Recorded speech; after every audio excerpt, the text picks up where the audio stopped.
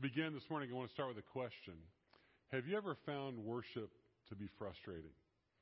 Let me tell you a little story about a pastor. His name was Jim Dunn. He's pastor of Life Spring Community Church, and his wife's name was Gladys. And Gladys was very friendly, very welcoming, and was really just a great companion spouse to a pastor. And on one particular Sunday morning, Pastor Jim kind of went pretty long, and a few people in the congregation actually dozed off. And so after the service was over, his wife went over to one of the people who were still sleeping, and to be sociable, she actually extended her hand out, and to try to revive him from her stupor, she said, "Hello, I'm Gladys Dunn."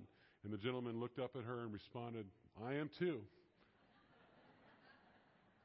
I'm thinking maybe some of you are sleeping out there already.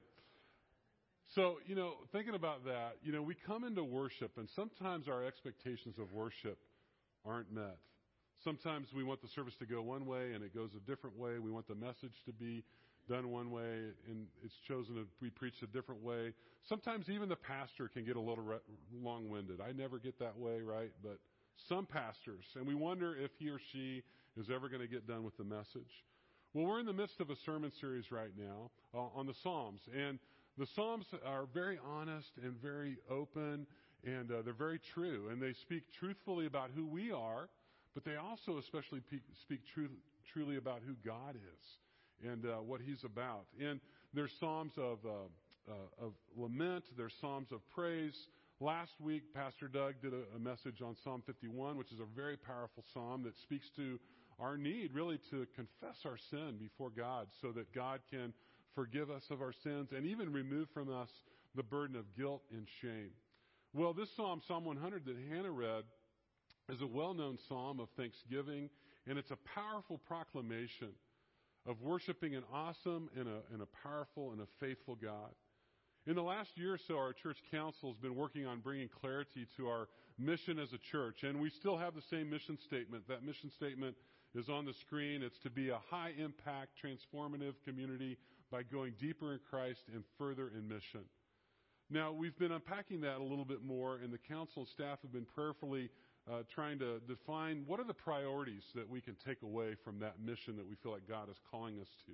And we've come up with 4 priorities, and one of those priorities it goes with being deeper in Christ, and it has to do with worship. That we believe that God is calling us as His people to be worshipers.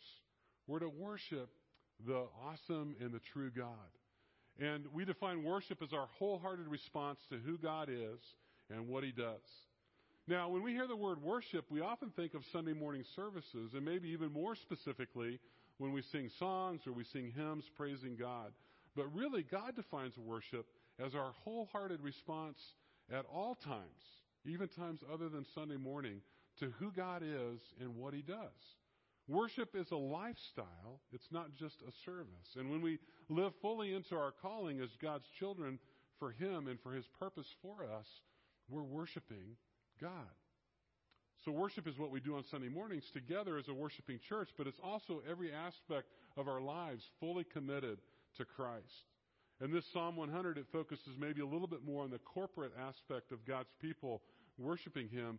So I want us just to dive in a little bit more to see what we can learn of seeking God wholeheartedly.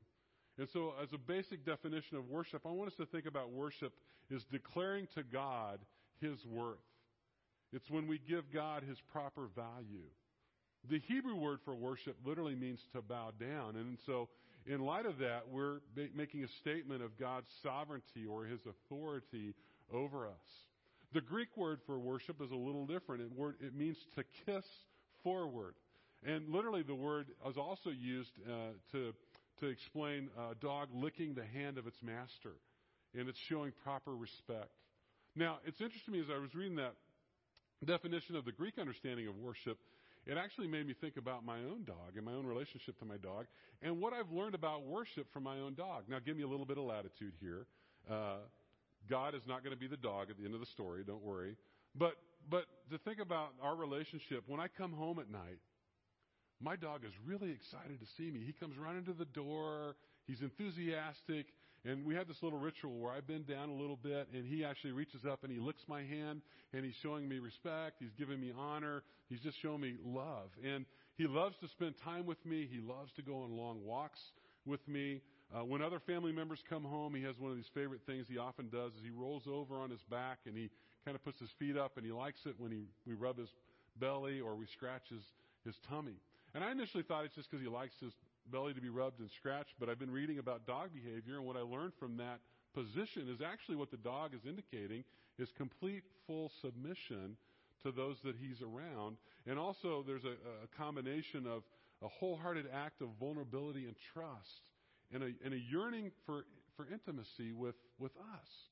And so, genuine worship of God is all of those things. It's the submission of all of our nature to God.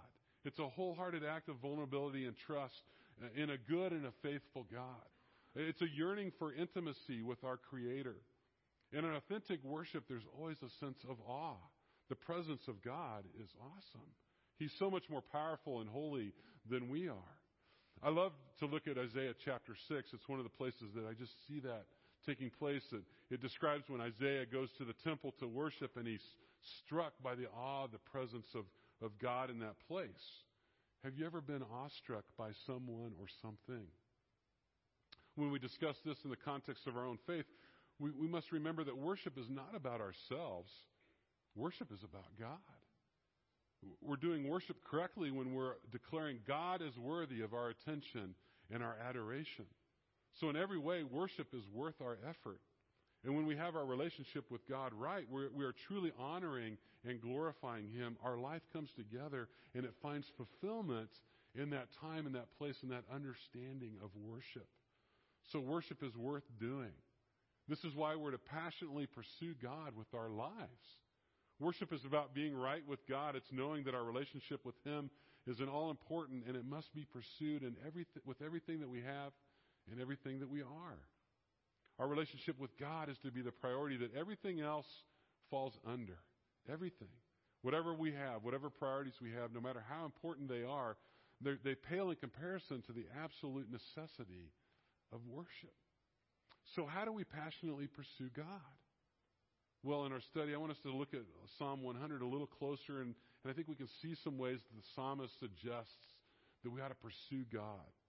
The first way, I think, is to pursue Him joyfully. Look at verses 1 and 2 again. The psalmist writes, "Shout for joy to the Lord, all the earth. Worship the Lord with gladness. Come before Him with joyful songs." And as we see here, we should worship with enthusiasm. The shout that's described here is not some indiscriminate noise. It's a shout of homage and appreciation and adoration. In other words, our worship is meant to be vocal. It's meant to be public. It's meant to be expressive. Many of us are sports fans of some teams that we love and we support passionately. And I think, we could take a lesson from that for ourselves in terms of how we approach and we respond to God. With joy and with enthusiasm and with expectation of who God is and what God is doing. The truth is we ought to be expressing to God heart-filled praise.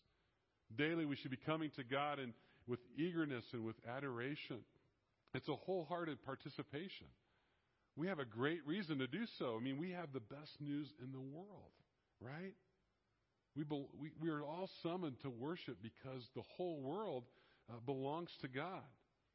In the second line of this, verses 1 and 2, it says, "Worship the Lord with gladness." And the NIV uses the verb worship, which I think in my mind is a little bit curious translation, and I think it kind of jumps ahead of the meaning of the sentence. The Hebrew word, I think, is better understood to be serve. And if you think about that, it would say, "Serve the Lord with gladness." And it speaks of being humble. It's a word that speaks of responding to someone who is greater. And one of the implications of the words translated serve, it closes the gap between work and worship. And in other words, all that we do is a matter of worship. And all is to be done, whatever we do any day, at any time, is to be done with our relationship with God in mind. And then the final line in these first two verses is an invitation. An invitation to come into His presence. Literally, it means to come before His face. In other words, it's a gracious invitation to draw close, to come face to face with God. Which, if you think about it, that's a very just an amazing thing to think about, that God is inviting us to come face to face to Him, our awesome Creator, our awesome God, to be in His very presence. And so when we sing, we're not supposed to sing weakly. We're supposed to sing not supposed to sing mildly. We're to sing with full voice, with passion, to sing with all that we are and all that we have. And that's what I appreciate. Some of us, it's a little bit hard for us to carry a melody, but that's what I love about the verse that says we can all make a joyful noise before the Lord. So as a whole, our approach to God is to reflect joy and gladness. It's also practical as well, because somber Christians are not very contagious. No one's really interested in a faith that's characterized by sadness and melancholy. So the psalmist is encouraging us that we're called to joyfully and passionately pursue God. The second way I think we can see in this passage to pursue God is intelligently. Now, when I did this earlier, I was going back through and looking at that passage. I also want to add another I word. I think we are supposed to pursue Him intelligently, but I also think with intimacy in that same verse there in verse 3. Let me read it again. It says, "Know that the Lord is God.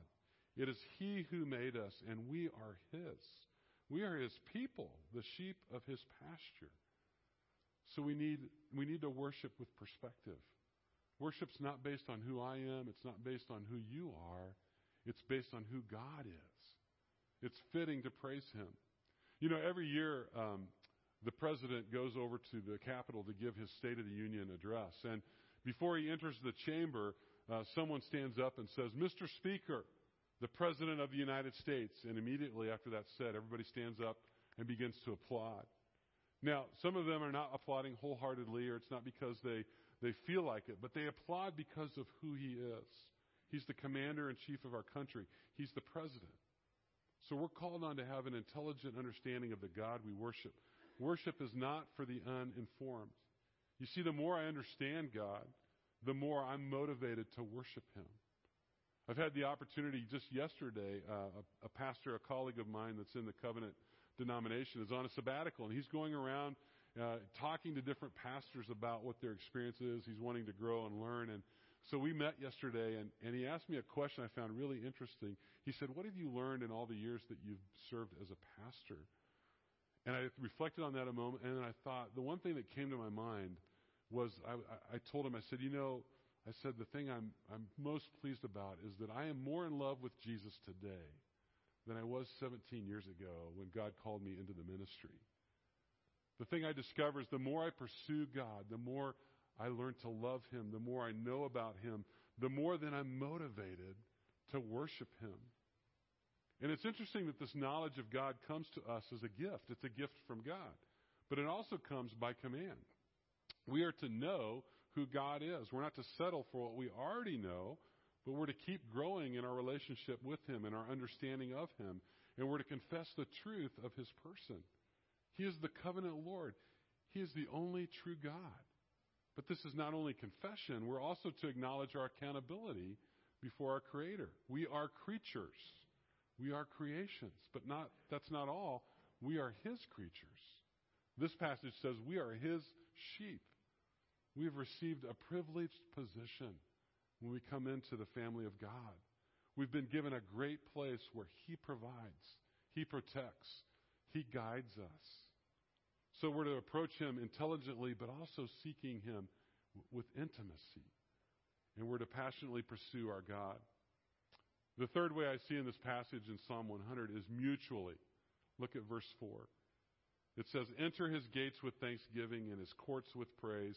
Give thanks to Him and praise His name." We're called to worship in community. These lines of the psalm don't want us to miss the importance of the communal act of worship. We gain strength by recognizing that we honor the same God. We experience unity by being in concert with our praise. We're called away from our daily practices and our routines, and we're actually called to slow down and to pause and to reflect so that we can get our spirits in tune with God's Spirit. And the psalmist wants us to get our eyes off of ourselves and our own stuff, and he wants us to participate in the larger household of faith. And in contrast to our culture, he wants us to be thankful. He doesn't want us to assume things. He wants us to be grateful. We are to see and to rejoice in what we have. And God wants his people to thank him. We should look and see what God has done and what he is doing, and we want to thank him. And in fact, we must thank him as the giver of every good thing that comes to us. Have you heard the story about a little boy who went to his friend's house for his friend's birthday party? And when the little boy came home, his mom asked him, she said, "Bobby, did you thank your friend's mother for hosting the party?" And he said, "Well, Mom, I was in line to thank her, and the little girl in front of me said, 'Thank you,' and the lady said, 'Don't mention it,' so I didn't." But you know what? When we think about God, right? You know, we think about this situation. Little Bobby broke a social rule. You're always supposed to say thank you to your host or your hostess, and it's true for God as well. When it comes to thanking God, we can't remain silent, and we must not remain silent. But for some reason, thanking God can be difficult for us. We can be forgetful of God's faithfulness, and we are so easily distracted away from worshiping him in gratitude. A number of years ago, there was an older movie that was made about Robin Hood. It was the movie that Kevin Costner played Robin Hood. I don't know if some of you saw that movie, but there was a scene in that movie where there's a large crowd of people, and they're watching a boy actually shooting arrows into the bullseye of a target. He was really proficient at hitting the target. It was amazing. And Robin Hood was watching this, and he came up to the boy, and he said, "Can you hit the target amid distractions?" And so the boy took up the challenge. He took up his bow, and just as he's getting ready to release the arrow, Robin Hood takes an arrow, and he flicks the feathers against the boy's ear. And the boy shoots the arrow, and it goes way off target, misses the target by quite a few feet. And there's quite a bit of laughter amongst the crowd. They're having fun with this. And after the laughter dies down, Maid Marian had been watching what was happening, and she comes up to Robin Hood, and she said, "Can you hit the target amidst distractions?" And so Robin Hood takes up the challenge. He takes his bow and his arrow, and just as he's ready to release the arrow, Maid Marian blows flirtatiously on his face, and of course the arrow goes way off target. It glances off of a tree. It almost hits somebody that's watching what's going on. And the point of this is that distractions can come in all different kinds of ways, all different types. Whether they're painful distractions or they're pleasant distractions, the result can be the same. We can miss what God is doing. We can miss where God is at in all of that. So the warning would be, don't dare come to worship apathetically. We do not come to focus on our problems and our stresses. We come regardless of our circumstances. We join together as God's people to remind ourselves of the priority of our God in our lives. And we set aside the distractions of our own differences, and mutually we passionately pursue our God.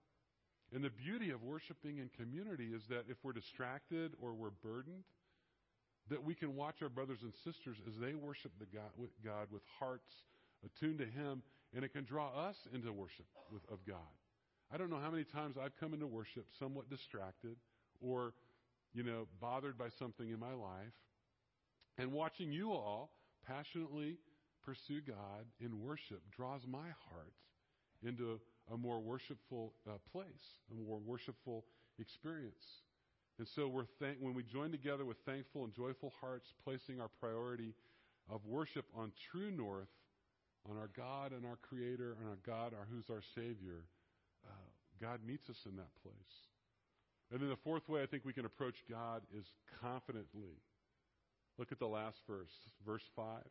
The psalmist writes, "For the Lord is good, and his love endures forever. His faithfulness continues through all generations." We can worship God because we're secure. We have a God that has redeemed us. He's bought us. He's made us his family. There was an old cartoon called Dennis the Menace, and there was one strip in Dennis the Menace where Dennis and his little buddy Joey are coming out of the Wilson's house, and they've got a handful of cookies. And they're really excited. And if you remember much about Dennis the Menace, Dennis was a menace, especially to the Wilsons and especially to Mr. Wilson. He was quite a character. But they're coming out of the house, the Wilson's house, with a handful of cookies. And Joey looks up at Dennis and he goes, "Dennis," he goes, "what did we do to deserve these cookies?" And Dennis looked at him and he said, "Well, Mrs. Wilson didn't give us to us because we're nice. She gave us the cookies because she's nice." And that's the same thing about God as well. God doesn't bless us. He doesn't give us good gifts because we're good and we're nice and we do everything right and we're, just in a great place with Him. It's actually probably the opposite. There are times we're not very nice. We're not very good. And yet God is still good and God is still generous. And He gives us those gifts because God is good. God is faithful. God is loving. And that is truth that endures. His mercy is everlasting. And there's always a fresh supply. Therefore, we can confidently pursue God. So I just want to ask a couple of questions at the end of the message to cause you to reflect on this passage and on God's calling in our lives to worship Him with thankful hearts. Are you passionate about worship? Does this passage command us to worship God, or does it encourage us to worship God? What I would respond, yes, to both of those questions. It's both an encouragement but also a commandment.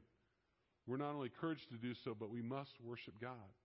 The writers of Hebrews in chapter 13, verse 15 says this. He says, "Through Him, then let us continually offer up a sacrifice of praise to God. That is the fruit of lips that acknowledge His name." You see, worship's not a spectator sport. We are participants in worshiping our Creator. Therefore, we must not be ashamed of expressing love to our Lord. The second question is, so are you pursuing after God with your heart and with your life? My encouragement is, do not rob yourself of deeper and more meaningful communion with the Lord. Pursue Him passionately.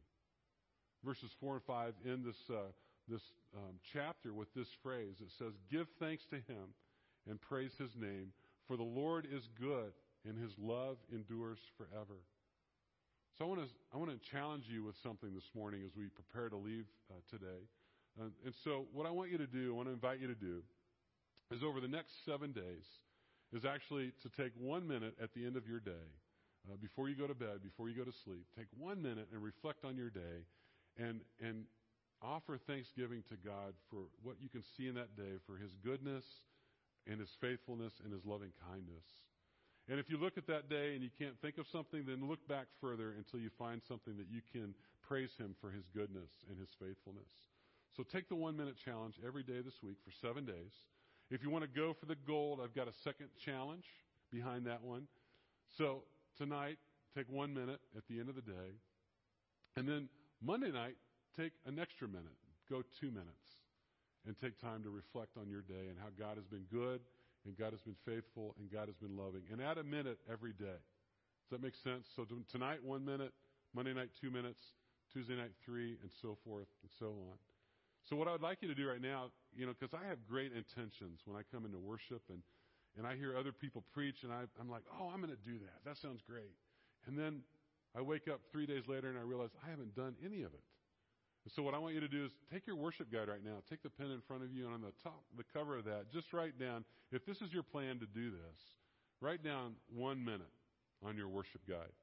And that hopefully will be a reminder to you to take time to do it this week. And then later on, right after the service is over, take out your smartphone or take out your whatever, your schedule, your calendar, whatever, and then just go ahead and schedule 1 minute right before you go to bed in your calendar for the next 7 days, so you won't forget to take some time and reflect on that and think about it. And then the last thing I'm going to ask you to do this morning with that worship guide and with your pen is let's just take a moment right now and write down one thing that you can be thankful to God for His goodness, for His faithfulness, for His loving kindness. Because it just starts to move us into this process where we begin to reflect on God and we worship Him and we think about His goodness, His faithfulness, and His loving kindness. Let me pray. Heavenly Father, we're thankful that you, God, are so good and you are so faithful. God, we can look and see the ways that you've been at work in our lives, in our church, in our community. And God, we're so grateful. God, we're grateful for Christ and for what He has done for us and what He's accomplished, and that He's opened up the gates of heaven and the doors to a relationship to you because of His love and His sacrifice. God, we're thankful for the gift of your Holy Spirit where you reside within us when we've given our life to Christ. And you literally lead us and you guide us and you walk with us everywhere that we go. And God, help us as your children to be grateful, to worship you with grateful and thankful hearts for who you are and what you're doing in our lives. And God, we don't want to be complacent. We don't want to take you for granted. But God, we want to be mindful of who you are and to live our lives out of the overflow of a thankful heart to you. God, that would be our prayer this morning. And we pray this in Christ's name. Amen.